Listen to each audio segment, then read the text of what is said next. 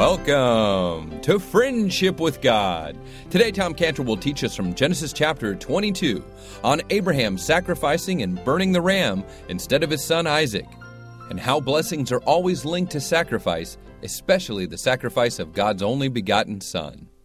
Now, we have so much to be thankful for. Are you thankful for the Jewish Messiah, the Lord Jesus Christ? Are you thankful for thousands of years that the Jewish people preserved the Scriptures for us today so that we could better understand who God is and have His written word to encourage us? Many of those faithful Jewish people in the Old Testament, as well as the Lord Jesus Christ Himself, would want us to reach their lost relatives. They are God's chosen nation of people, but most of Israel today, the vast majority, is lost.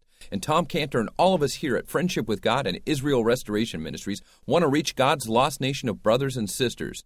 Now, will you help us to do that? With a gift amount of $10 or more of support to reach lost Jewish people, we will send you Tom Cantor's life story and a wonderful track, and also How a Jew Learned the True Meaning of Christmas. That's also another track that you can give out at Christmas time or Hanukkah. Support this Bible teaching radio program and Jewish evangelism by calling us now at 800-247-3051, 800-247-3051. Now here's Tom Cantor, our Bible teacher, on Friendship with God. This brings to us the truth, as we've been seeing before, in Isaiah 45:22, where God says, "Look unto me, and be ye saved, all ye ends of the earth, for I am God, and there's none else." Where did he say that? On the cross. Just as Moses lifted up the serpent, and he said, "Look at the serpent, look at it." And he said, as the serpent was lifted up in the wilderness, even so must the Son of Man be lifted up in John 3. For God so loved the world that he gave his only begotten Son, that who believes in him, believes what in him? That he's God on the cross, dying for the sins. Look unto me on the cross, and be ye saved, all the ends of the earth. For I am God, and there is none else, from Isaiah 45:22. So the Moriah, God shows the revelation. It shows, as in Revelation, and the revelation is Jehovah-Jireh, that God is seen in the Lord Jesus Christ on the cross. When the thief was on the cross, the good thief, I don't know which one was on the right hand, I guess it was on the right hand, he humbles himself. And he says in Luke 23, "But the other answering rebuked him," see, the good one rebukes him, and says, "Dost not thou fear God, seeing thou art in the same condemnation?" So in other words, he's saying, "And we indeed justly, for we receive the due reward of our deeds." In other words, he's humbling himself, and he says, "This cross is what I deserve. I have sinned. I am rightly condemned. We are rightly condemned." But he's speaking of himself. "I am rightly condemned. I'm receiving here what I do." That's humbling himself. And he said that, he was humbling himself. And then God revealed to him that was God next to him on the cross, dying for his sins. So he confesses in the next verse, he said unto Jesus, "Lord God, remember me when thou comest into thy kingdom." So when he calls him Lord, he was saying Jehovah-Jireh. He was saying, see, Moriah had happened to him. God showed him. And he was saying, I see God. God shall be seen. I see God on this cross next to me at Calvary. I see him. And then, so he had the marriage of the two names of Moriah and Jehovah-Jireh on the very mount where this was said. So we've seen this beauty wrapped up in these two names for the same place. First, Moriah, God shows, teaching us that God saves us from our sins by showing us or revealing to us Jehovah-Jireh, that God was there. And so it's teaching us that it's God who died on the cross for our sins. So these two truths that we've just seen here about Moriah and Jehovah-Jireh, they really impressed Abraham on Mount Moriah. I mean, he was just blown away because he saw it there. And the Lord Jesus Christ spoke about it. He says, well, that was some day for Abraham. He saw my day. Where? There. He saw my day. And he rejoiced in it, the Lord said. So he was a happy man as he was there. But that was Abraham. What about Isaac? When Isaac looked back on Mount Moriah, what did Isaac think about? Isaac thought, that's the place where I was saved from the fire of judgment. That was Isaac's thought. He says, good for Abraham. God shows him it's God done on the cross. Me? I had a close call on that mountain. Boy, I ain't never going up a mountain again. he says, that was a close one. So he's impressed with the fact that he was saved from the fire of judgment. Now, when we put this all together, we think about Mount Calvary, or Mount Moriah here. These three thoughts are what we should be meditating on. These three thoughts are what should dwell in us richly as the Bible says, when we think about Moriah. Number one, when we look at Calvary, the first thought is Moriah. God showed to me what happened on Mount Calvary. That's the first thought we should always have in our mind when we think about Calvary, that it was revealed to us. We didn't discover it. We didn't take a home Bible correspondence course and get it. God revealed it to us. It could have come through some teaching, but in the final analysis, God revealed it. So we know it's been revealed. That's the first thought. Second thought is Jehovah Jireh. When we think about Mount Calvary, we think that was God on the cross dying for me, dying for my sins. That's the second thought. And those are Abraham's two thoughts. And the last thought we have is Isaac's thought. When we think of Calvary, we think, that's the place I was saved from the fire of judgment, at Calvary. Those are the three thoughts where we see where Calvary was. We always talk about God the Son, and that's true of the Lord Jesus Christ. But on Calvary, he became God the Lamb. See, he was God the Son who became God the Lamb. So that's what we think of. We think of God the Lamb on Calvary. And I was saved from the fire of judgment at Calvary. Those are the three thoughts. So as they go off of this mountain here, Abraham looks back and he says, God showed me that God's going to die for my sins. And Isaac turns back and he says, that's where I was saved from the fire of judgment. Those are the three thoughts that should dwell in us richly, that we should be meditating on when we think about Calvary. This place of Moriah is where God revealed to Abraham. It's going to be the place where God the Lamb is going to die. In Genesis 22, God revealed to Abraham that it's Mount Moriah, it's that place where the Lord Jesus Christ is going to die for the sins. That was the revelation. We're in Genesis. This is Genesis 22. It's going to be a long time. I don't think we'll ever get to it. But anyway, before we get to the book of Micah, it was 1,000 years later. It might take us 1,000 years to get there too. To get to the book of Micah, where in Micah 5:2 it says, but thou, Bethlehem, Ephrathah, though thou be little among the thousands of Judah, yet out of thee shall he come forth. So in other words, that was the revelation in Micah of the birthplace of the Lord Jesus Christ. So why? Why did God reveal that Mount Moriah, why did God first reveal that Mount Moriah was the place of the death of the Lord Jesus Christ before he revealed Bethlehem as the place of his birth? Because Mount Moriah shows the purpose of why he came to earth. It's the why he came to earth. It's more important than the that he came to earth or the where he came to earth. Bethlehem, he came to earth to die for our sins. And that's the emphasis. So in Psalm 2:6, when God says, yet have I set my king upon my holy hill of Zion. When did the Lord set his king upon his holy hill of Zion? When did that happen?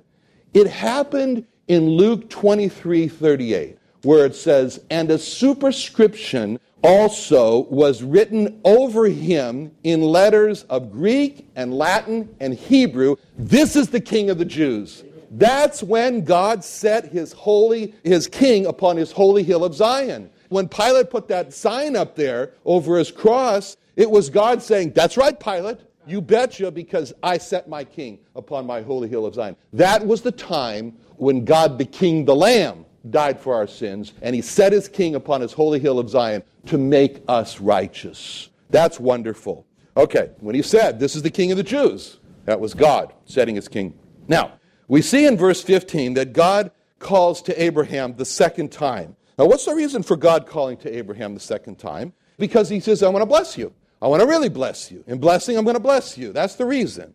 Now, for a moment, we kind of let our minds just sort of imagine a little bit on Mount Moriah there. We're back on Mount Moriah. And we see the scene, and we hear the sounds. There's some sounds. And we smell the smells, and we feel the feelings that Abraham felt. And we can see Abraham there, and he's standing next to this sacrifice that's burning up. It's the ram. He's burning up. And we see the ram there burning up. And we hear the sound of the crackling fire. There's burning up the land. And we smell the smoke of the fire and as is top of the mountain as the winds kind of whirl around up there and the smoke's all over the place. And we see Abraham, he's standing right next to the burning sacrifice.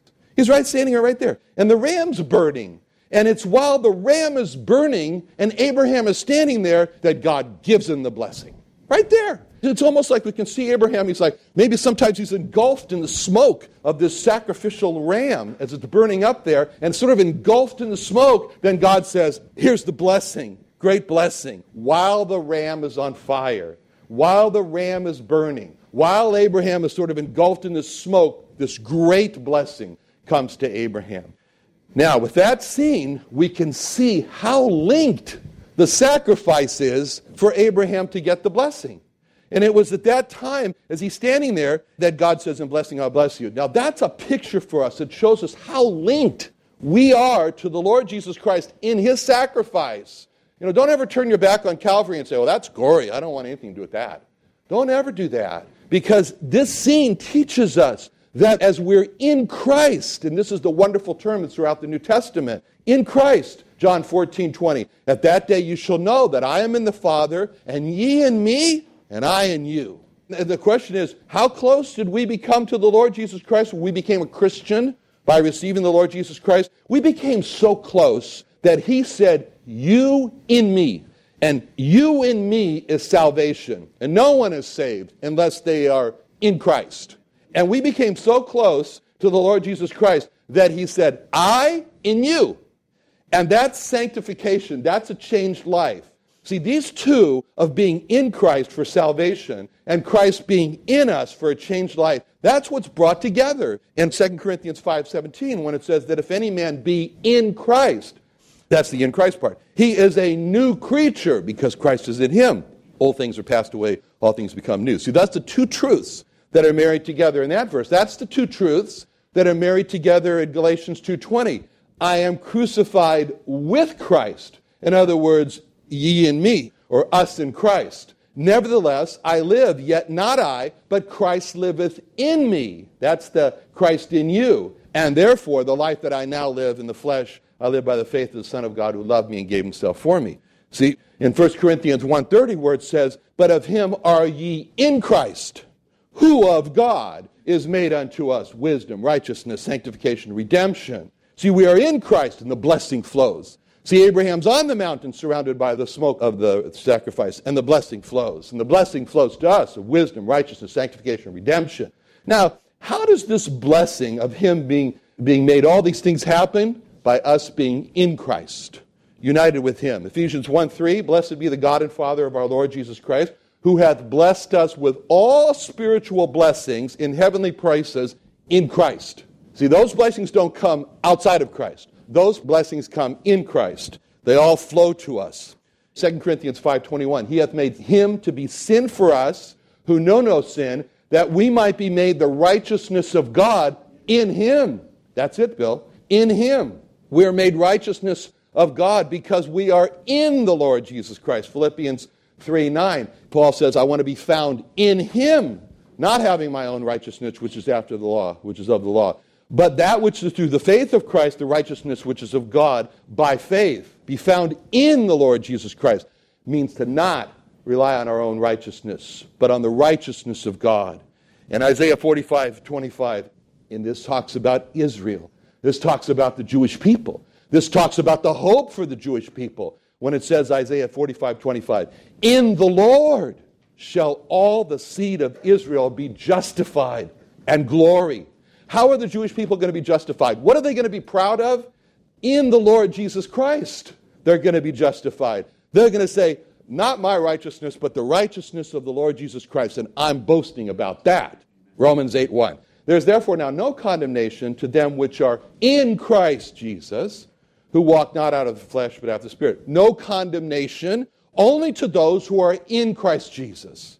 1 Peter 5:14, greet ye one another with a kiss of charity. Peace be with you all that are in Christ Jesus. So where does the peace come from? For those who are in Christ Jesus. Galatians 3:26-29, for we are all children of God by faith in Christ Jesus. For as many as you have been baptized into Christ have put on Christ. There's therefore now there's no Greek, there's no Jew or Greek, there's no bond or free. There's no male or female. You are all one in Christ. And if you be Christ, then you're Abraham's seed and heirs according to the promise. We'll return with our Bible teacher, Tom Cantor, in just one moment here on Friendship with God. We want to encourage you to support the Friendship with God radio program. Maybe you listen to this Bible teaching, Old Testament teaching radio program while you're driving or listening at home, or downloading and listening to these messages on the go. And you're growing in your knowledge of God and with your walk with God and friendship with God. We want to encourage you to just support this Bible teaching radio program. Tom Cantor receives so many encouraging phone calls, letters, and emails about how you enjoy this Bible teaching radio program. We want to encourage you to support it so we continue airing on this station in this city. Call us now or after the program at 800-247-3051, 800-247-3051, or go online to friendshipwithgod.org and donate online to support this Bible teaching radio program, or again, 800-247-3051. Now let's continue our Bible study with Tom Cantor here on Friendship with God.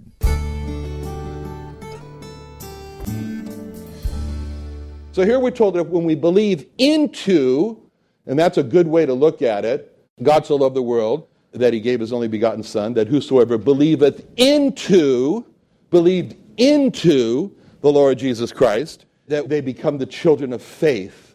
Children of faith. We're baptized into. And then when that happens, then rank disappears, bond and free. Gender disappears, male and female. Jew and Gentile disappears. Because to be one in Christ, to be owned by Christ, it makes us all Abraham's seed and heirs, according to the promise we're reading about. For in him, Colossians 2, 9 through 10, for in him dwelleth all the fullness of the Godhead bodily. You're complete in him, which is the head of all principality and power. The word dwells there means to be housed permanently, to reside in, like living in a city. So it means that the Lord Jesus Christ, we're in him, we abide in him, he lives in us, he takes up his residence in us, and when that happens, the fullness is there and we're complete. It's the same word that's used in Ephesians 3:17, that Christ may dwell in your hearts by faith. And in Colossians 3:16, it speaks of not only Christ, but it speaks of the word of Christ. Let the word of Christ dwell in you richly in all wisdom, teaching and admonishing one another, psalms, hymns, spiritual psalms, sing grace in your heart. Fullness, great abundance. Now, verse 16, there's a great oath here. He says, by myself have I sworn, saith the Lord, because thou hast done this thing. This is the great oath. Only time in the Bible. This is the only time in the Bible when God ever swears by himself. It's the highest that he can. Couldn't go any higher than himself. Only time he ever does this. And we won't take the time to do it, but you read Hebrews 6, 13 through 20, gives a whole commentary just on these words. By myself have I sworn. It says these wonderful phrases like God, willing the more abundantly. It says these things, these very great things, to show to the heirs of promise the immutability of the counsel, that we might have strong consolation who fled for refuge to lay hold on the hope before us like an anchor. Now, it's a wonderful phrase. I know we don't have time to do this, so that's why I'm skipping over it. Okay. So we're going to skip over that. We skip over this stuff. Okay. We'll keep skipping. All right, now, verse 16. God says, and he repeats it also a couple of verses later, he says this word, because thou hast done this thing. Now, when you look at this great blessing on Abraham in verse 17 and the greater oath in verse 16, we ask the question, what's the reason why God blessed Abraham? That's a simple question, right? What's the reason? Because thou hast done this thing. See, that word because in verse 16 is very important because it shows the cause of the blessing. What was the thing that Abraham did that caused him to do this? Because you didn't withhold your son, your only son. It shows Abraham was not blessed because he was Abraham. Abraham was not blessed automatically because he was Abraham. Did God want to multiply Abraham's seed? Yes, that was his plan. Was it automatic? No. Abraham had to do something. What did he have to do? He had to not withhold his son. It's very important for us to see in verse 16 what this verse is not saying. Verse 16 is saying to Abraham, Abraham, because thou hast done this thing, not withheld thy son, thine only son, then in blessing I'll bless thee. Verse 16 is saying, Abraham, it's because of what you did that I'm blessing you.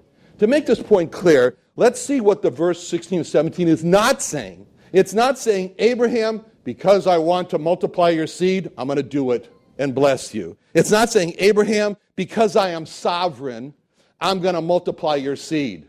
It's saying, Abraham, because thou hast done this thing. Why is this an important point? Because there's a lot of talk today about the sovereignty of God. And just this last week, a person told me, God is sovereign, which means that God controls everything that happens. The problem with this view of the sovereignty of God is that it means that man's just a puppet. And man's just a puppet, and God's holding the strings. He's controlling the puppet. Pawns moving around by God. See, verse 16 and 17 teaches against this view that God controls everything that happens. Abraham had to do something, and it was because he did something by not withholding his son that the blessing came. Abraham did that. God did not cause Abraham to not withhold his son. Abraham alone controlled his decision to not withhold his son. God left Abraham alone to make his own decision to either withhold or not withhold his son. And then God looked carefully and see, well, what's Abraham going to do? Is he going to withhold or not withhold? And when God saw that Abraham on his own did not withhold his son, then God rewarded Abraham with this great blessing. And he said, because of that, because of your independent decision, Abraham, to not withhold thy son, thine own son, that I'm blessing and bless you. See, verse 16 and 17 is teaching us that God rewarded Abraham for not withholding his son. If God controlled Abraham and caused Abraham to make that decision, it wouldn't make any sense. He would never say because. And this is the verse 16 because Bible principle. It's seen all throughout Scripture. This verse 16 because Bible principle is seen when desperate people came to the Lord Jesus Christ, like blind Bartimaeus in Mark 10:46 through 52. There he is standing by the wayside. The highway side. He's begging. He hears Jesus coming. He says, Jesus, thou Son of God, have mercy on us. And people said, stop talking. You're making a scene. But he goes the more. He said, thou Son of David, have mercy on me. And so Jesus stands still, and he says in verse 51, what wilt thou that I should do unto thee? And he said, Lord, that I may receive my sight. And Jesus said unto him, go thy way. And then he says, you know why you received your sight? Thy faith hath made thee whole. Thy faith, and immediately he received his sight. See, that's the verse 16 because Bible principle. That applied to blind Bartimaeus. The Samaritan leper who gave thanks, the one out of the 10, you remember, and he was there, and he gave thanks to the Lord Jesus Christ in Luke 17:12 through 19. And then in verse 19, he said unto him, arise, go thy way, thy faith hath made thee whole. It's because you had faith in me that you see. See, that's again the verse 16 because Bible principle. Because the Samaritan believed the Lord Jesus Christ could heal his leprosy, he was healed. And then we see it in the case of the woman who touched his garment in Matthew 9:21 through 22. She says within herself, if I can just touch his garment, I'll be whole. And then he turns around and he says, daughter, be of good cheer. Thy faith hath made thee whole. It's because you had faith that by touching my garment that you would be made whole. That's why you're whole. That's why you're not hemorrhaging anymore. That's why your blood has stopped. See, that's again this verse 16 because Bible principle. And it's seen when desperate people come to the Lord Jesus Christ, and it's because of their faith in him that they're healed. See, this verse 16 because Bible principle shows us in exactly the same way God did not control these desperate people who came to him. He left them alone, and they made their own decision. And then he said, it's because of your faith. Because thou hast not withheld thy son, that in blessing I will bless thee. Because of thy faith thou hast been made whole. See, he rewarded those desperate people with healing because they believed he has the power and the will to heal me. So this is verse 16, because Bible principle, that it's seen throughout the Scripture, it's seen for lost sinners. In exactly the same way, God does not control lost sinners to decide to accept or reject the Lord Jesus Christ as their God the Lamb, offering for their sin. Exactly the same way. It's this verse 16, because Bible principle, it's true all throughout Scripture, when Peter says, Acts 13:38-39, be it known unto you, therefore, men and brethren, that through this man is preached unto you the forgiveness of sins. And by him, all that believe are justified from all things from which you could not be justified by the law of Moses. See, it's this verse 16, because Bible principle, because you believe into the Lord Jesus Christ, that you are justified from your sins.